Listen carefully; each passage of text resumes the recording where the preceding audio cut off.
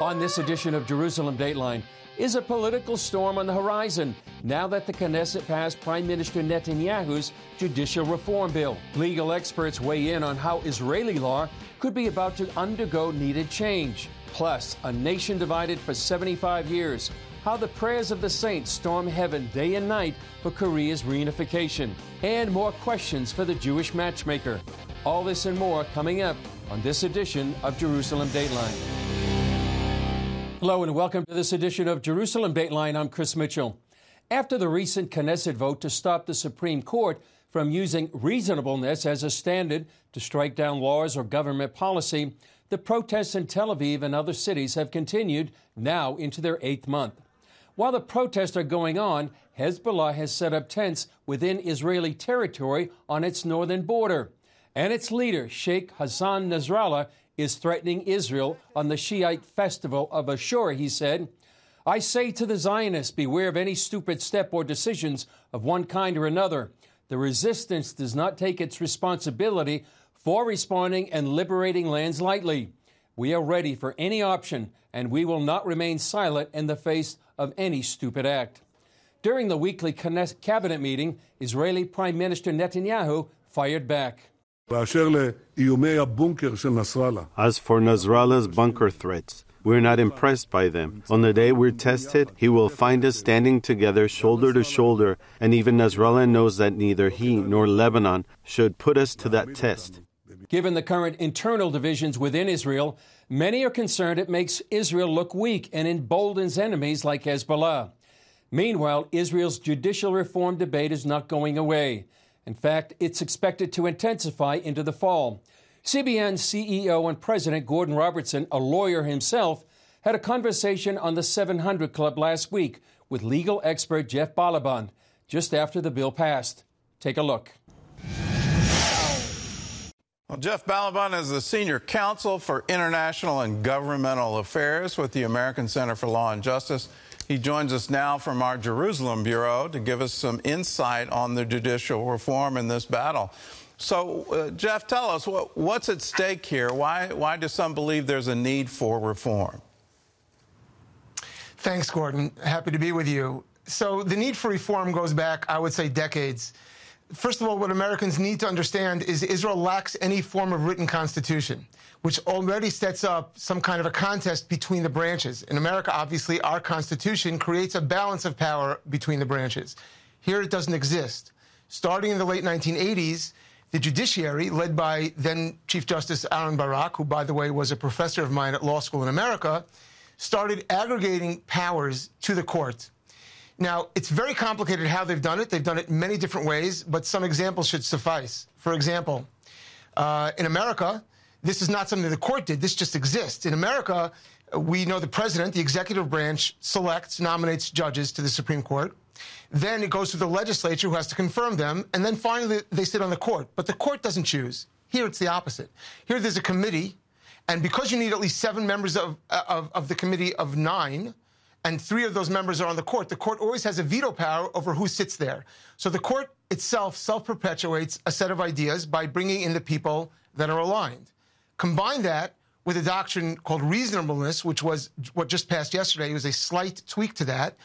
It's no standards whatsoever. There's no constitution that tells you what's right or what's wrong. These unelected judges who self-perpetuate just can decide to nullify the acts of the democratically elected branch of the government. And that's the problem, one of many problems that are seeking to be solved by reform.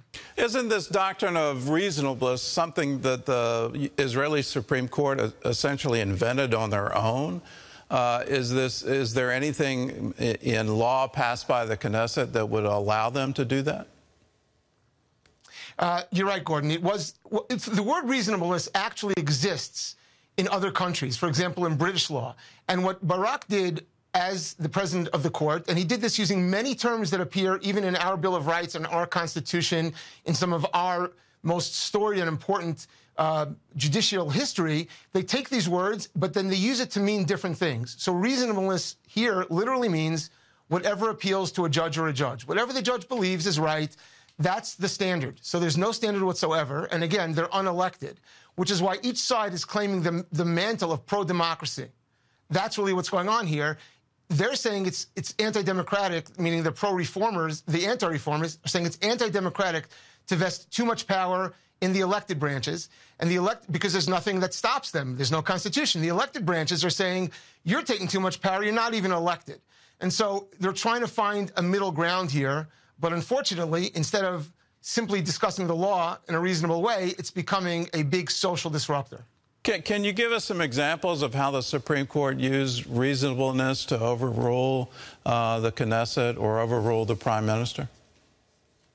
Sure. I mean, I'll give you an example even more egregious. There have been cases, I'm aware of at least 3, where there were elected officials, I think they were mayors, that were elected locally. And after they were elected, a judge decided, I think it was unreasonable for this person to be allowed to be a candidate, and therefore they're no longer the mayor. And there's no one to appeal that to. They're literally not allowing elected officials to be elected officials. This is the choice of the people. This is something, we use the word court, Supreme Court, but it's a completely different beast. It's a completely different power than we're used to in America. Well, we're heading for a showdown because now the law the Knesset just passed yesterday saying we need to rein in reasonableness, that law is now going in front of the same Supreme Court that created the ruling in the first place. So what's your prediction of how this is going to turn out? Well, my prediction is that it's going to turn out to be a big political battle because you're right, 100% correct. There is no standard for reasonableness. There are already petitions to strike down the law. I don't think they've used the word reasonableness, but there are petitions to render the prime minister incapacitated because they don't like what he did. There is the same way they tried to do that, I believe, with President Trump. They used the word incapacitated in a different context. There's a petition to strike it down for being anti-democratic. Well, what does that mean? Both sides are claiming anti-democracy. In the end, it's up to the court to make its own decision based on what it wants. If there were any rationality, if there were any honesty here, the court would do what it's been doing to Netanyahu, which is say we have to recuse ourselves. We can't make this decision by ourselves. It's highly unlikely they will do that. They have been grasping more and more power for decades. It's unlikely they'll walk away from this fight. So it will play out, unfortunately, by those who are trying to gin up a political fight in the public. Coming up, South Koreans beseeching heaven day and night for a reunified country, and a look at hardships suffered by those living in North Korea.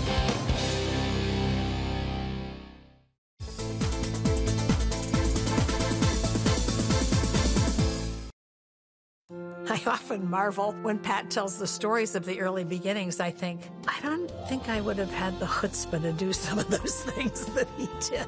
When you're walking by faith, it isn't necessarily easy. Watch the CBN Story, now available on the CBN Family app. We were right on the cutting edge of things that nobody had seen before, and I know a lot of people thought we were crazy. The CBN Story recalls the celebrated history of the Christian Broadcasting Network from its humble beginnings. It was quite a scene, and we walked into this television station.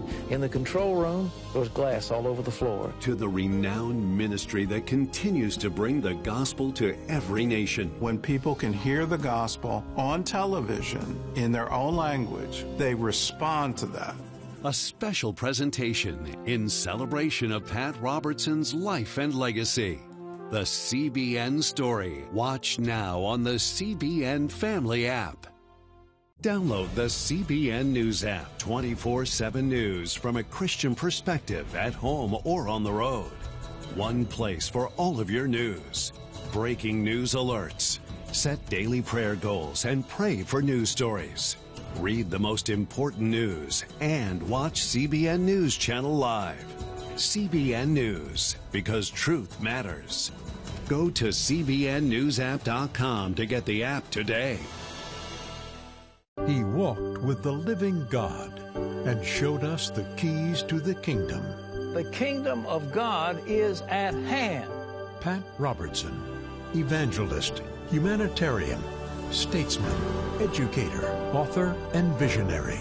Watch Pat's story and be encouraged by his many teachings. Go to cbn.com/Pat to learn more about what the Lord accomplished through this remarkable servant.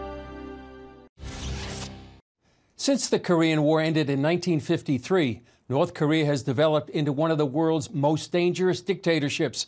In South Korea, there's a growing movement praying for the freedom of its northern neighbors. This is one of the many barriers separating North and South Korea. This barrier is to prevent North Korean infiltrators. 70 years ago, they signed an armistice dividing North and South Korea. Now, 70 years later, millions of Koreans are praying for the reunification of the country. We are praying every night for the liberation of those Korean people, and all the country members should shout together for the freedom of those Korean people. Each night for the past 17 years, from 10 p.m. to 3 a.m., intercessors like these with the Esther Prayer Movement have gathered to pray. Professor Lee says after learning of the horror in North Korea, he asked God to give him his heart for the people there. Then for a few days, I cannot eat, I cannot sleep. So many scenes of those Koreans, what they are happening there. The children are starved to die. So I decided until those Korean people can freely listen to gospel, their human rights be recovered, until that point, I'll do every night prayer meeting continuously. But also many intercessors, we made a decision to continue every day overnight prayer meeting. Professor Lee says North Korea unfortunately leads in many of the world's worst categories. It ranks the lowest in democracy, economic freedom, and freedom of speech. It's highest in slavery, bribery, and corruption. And it's number one in Christian persecution. For decades, North Korea has been led by a personality cult of 3 generations, with millions in slavish devotion. They have no chance to listen to gospel, but also they have to idolize their dictator, so we should make them free in their bondage. So we pray for them. He says the prison camps resemble Nazi death camps. These crude pictures show some of the horror. Guards put this small boy over a fire, and some prisoners, many of them Christian, are subjected to chemical experiments. CBN News interviewed 2 North Korean defectors who described what life is like inside the country, often called the Hermit Kingdom. We hid their identity for their safety and that of their families still inside North Korea. We'll call this woman A, one of the few ever to escape a prison camp. In the political prison camps, 70% are Christians. The crime of a Christian is espionage. What is it like in the prisons, in the concentration camps? It is so hard, too awful beyond words. In places like Yeonsong prison camp, they're assigned to a forced labor and are fed watery and rotten porridge that stinks. Many people eat it and die. Places like Cheongjin prison, the cells are less than 7 to 9 square meters and up to 35 people are crammed into that small space. As a result, people die every day. They are also tortured. I can't express it in words. In the case of women, they're stripped naked and raped. We interviewed B as he looked across the body of water into North Korea. In North Korea, there is no freedom at all. Even though there is no iron fence in North Korea, the whole country is like a big prison. No freedom of movement, no freedom to see, no freedom to speak, no freedom to hear, no freedom at all. Both defectors told us COVID brought a big change to the country. Many people died of starvation due to severe food crisis, and many people got sick and died without medical treatment. They prayed in the name of Jesus, and the sick were healed. When the people had high fever from COVID, they prayed in the name of Jesus, and the fever went down. So the name of Jesus became very famous in North Korea. Now, North Koreans who used to believe in Kim Jong-un and Kim Il-sung are now starting to say that the only one that can be trusted is Jesus. Despite the crackdown, they report the underground church has doubled since COVID to as many as 400,000. Now they spread the gospel by floating bottles filled with rice money and a USB containing the Bible and Christian videos across the water to North Korea. Professor Lee believes that wall between North and South Korea will fall, just like the Berlin Wall. I'm an economist. When I see the political economic situation, there is no answer. So delicate, so complex. So because of that, I more simply ask to the Lord, you are the perfect answer. Open your wisdom. So I perfectly rely on the Lord. He's opening the door to North Korea. So they make my heart more comfortable. So I think his perfect wisdom will open the door, and I think it's miraculously. On the 70th anniversary of the division of the Korean Peninsula, Professor Lee compares this time to when the Jews were freed from Babylon. He's asking Christians worldwide to join in praying for the people of North Korea to be free. This time to shout together, to pray together, to fast together. Then the Lord will break the war of North Korea and the authority of death over North Korea, and the Lord will save North Korean people. Up next, insights from a journalist who's covered the Middle East and Israel for 3 decades. What she sees during these tumultuous times. Attacks on Jewish lives, communities, and synagogues. The Jewish nation has survived war. I was so scared. Terrorism. And saw my husband covered in blood. And waves of anti-Semitism. It's a message of killing Jews. Now is a time to defend Israel's basic right to exist. And you can do that through CBN Israel. When you send a gift to the Jewish people through CBN Israel, you are giving humanitarian aid to Israelis in need. And at the same time, you are providing news coverage and documentaries that reveal what is really happening in Jerusalem and the Middle East. Attacks against Israel are ongoing. The need is urgent, and you can help. Call 1-800-813-8734. Go to cbn.com/standwithisrael. or text CBN Israel to 41444.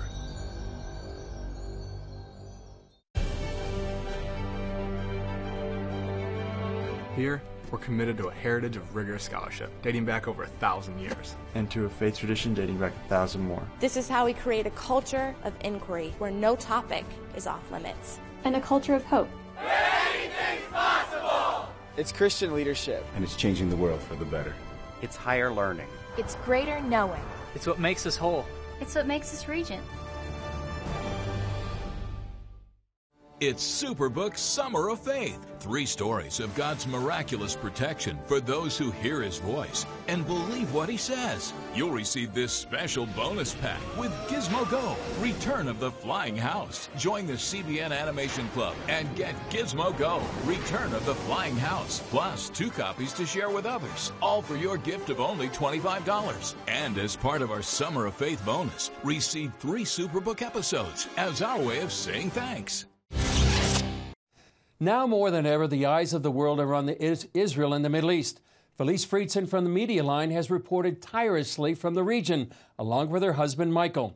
Their news organization, which you can access at themedialine.org, specializes in unbiased coverage from the Middle East. She spoke with me in our studio recently. Take a look.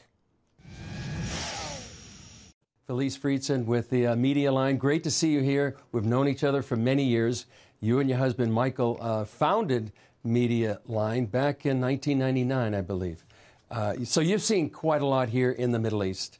Tell us your perspective of what's happening now and what's happened in the last couple of decades. Well, Chris, we do know each other a long time, and I think parallel lives in some ways, and the reality of what's happened here, much hasn't changed, sad to say. I think that you see certain developments move. If you looked at, let's say, Saudi Arabia and where they are in terms of building Neom, a mega city, and what's happening in terms of women there and trying to let go and let them build their own lives and trying to get away of some of the old tribal ways. You know, you look around at what's happening on the Palestinian territories next to Israel, and we know that conflict has not only not gone anywhere, it seems to have backtracked more than a decade, because I personally remember not just covering that, but ran a press club bringing Israeli and Palestinian journalists together, 200 of them over years, both in Ramallah and here. And it's sort of really disheartening to see that people will use clubs to not bring people together. It's even in journalism to talk and hold events to learn. You talked about Saudi Arabia. You have a unique perspective on sort of the Middle East after the Abraham Accords. You've been to Bahrain and the UAE and met with many of the women down there as well. Tell us about that relationship. I think that the relationship is very interesting. On one hand, you have women that are coming together and trying to meet each other, and men as well, of course, to build business and a lot of it is a business deal, no matter how you look at it. I think the side, or the PC side everybody talks about, takes time, but that's built through relationships, no different than what I just talked about with a press club.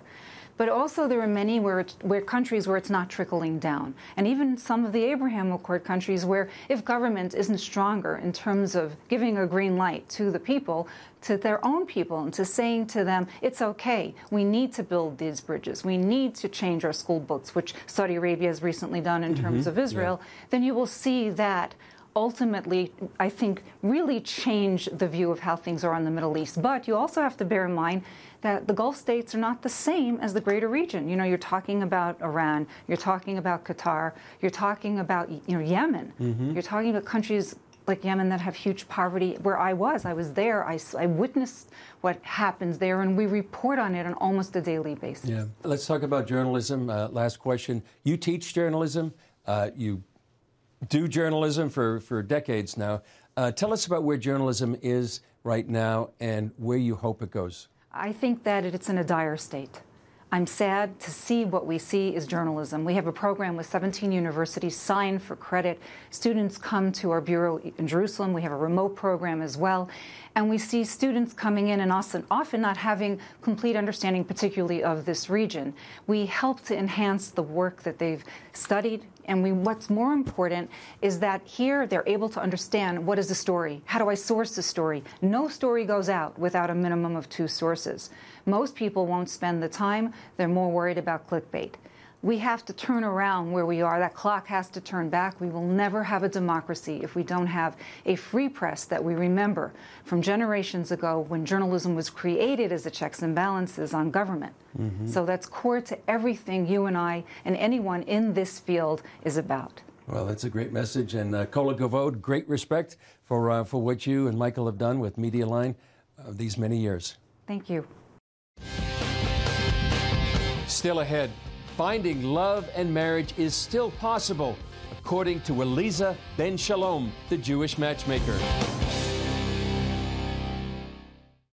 Thank you for watching Jerusalem Dateline. We're committed to providing you with unbiased reporting from the Holy Land.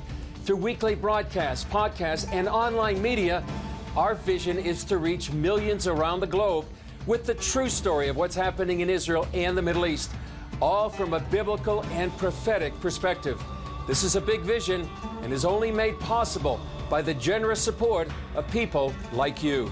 Call us toll-free at 1-800-700-7000 or go to cbn.com/Jerusalem Dateline and make a donation that will help spread the light of truth about Israel throughout the world. Blessed are you, Lord, our God, King of the universe, who has chosen us from all of the nations and given us his Torah. Audiences are raving about oracles of God. I believe this is an extraordinarily well-researched movie that indeed speaks about the integrity of God's word. It's a real faith builder. It encouraged me to realize God's hand in preserving his word throughout history. If God is not faithful to his word, he is not faithful. But this shows that he is. What is it? I don't know. I thought you could tell me whether or not they're genuine. I would describe this movie as inspiring, captivating, excitement. It mattered to them to get it right. Everybody should watch this movie. Oracles of God, the story of the Old Testament. Available now for a gift of any dollar amount. Come home to the sounds of Southern Gospel from CBN Radio. You'll enjoy a rich Southern blend of bluegrass, classic gospel, and Southern gospel favorites like the Gaithers, the Crab Family, and bluegrass sounds like Mountain Faith. So make yourself at home with the all-new CBN Southern Gospel. Now available at cbnradio.com.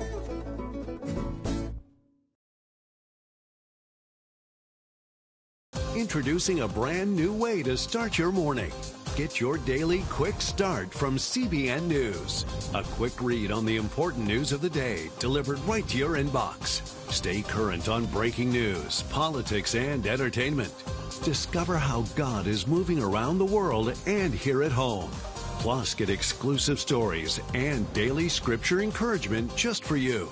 Stay informed. Go to quickstart.news and subscribe today. Recently, we aired a portion of our interview with Eliza Ben Shalom from the hit Netflix show Jewish Matchmaking. Eliza was a hit with our viewers, too. So here's more from that conversation, and you can look forward to further nuggets of wisdom from our Jewish matchmaking friend in the days to come. Do you trust what people say about themselves when they tell you, who they are, their background, etc.? So what's very interesting is people are usually overly critical of themselves. So they will tell you all of their faults and they will enhance that. And then they are also overly positive of all of their positive traits and who they are. So if they tell you, I love to eat healthy and exercise, that's a great statement. Now tell me, when was the last time that you exercised? And when was the last time that you ate junk? And usually those two things are not in alignment. Eating healthy is a value, but actually doing it in my lifestyle doesn't happen as frequently as I would like it to.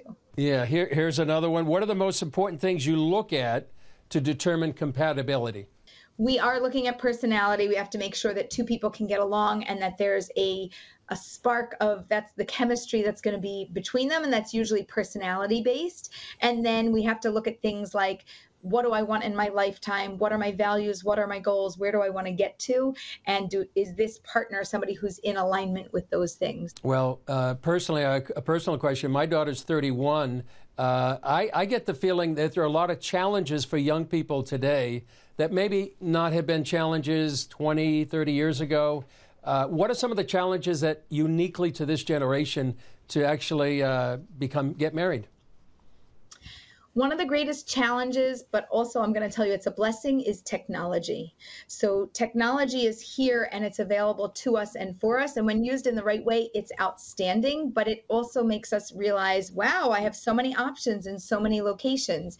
And so we tend to get frustrated and we get a little bit of what I call analysis paralysis, where should I pick you? I don't know why, because maybe there's somebody better.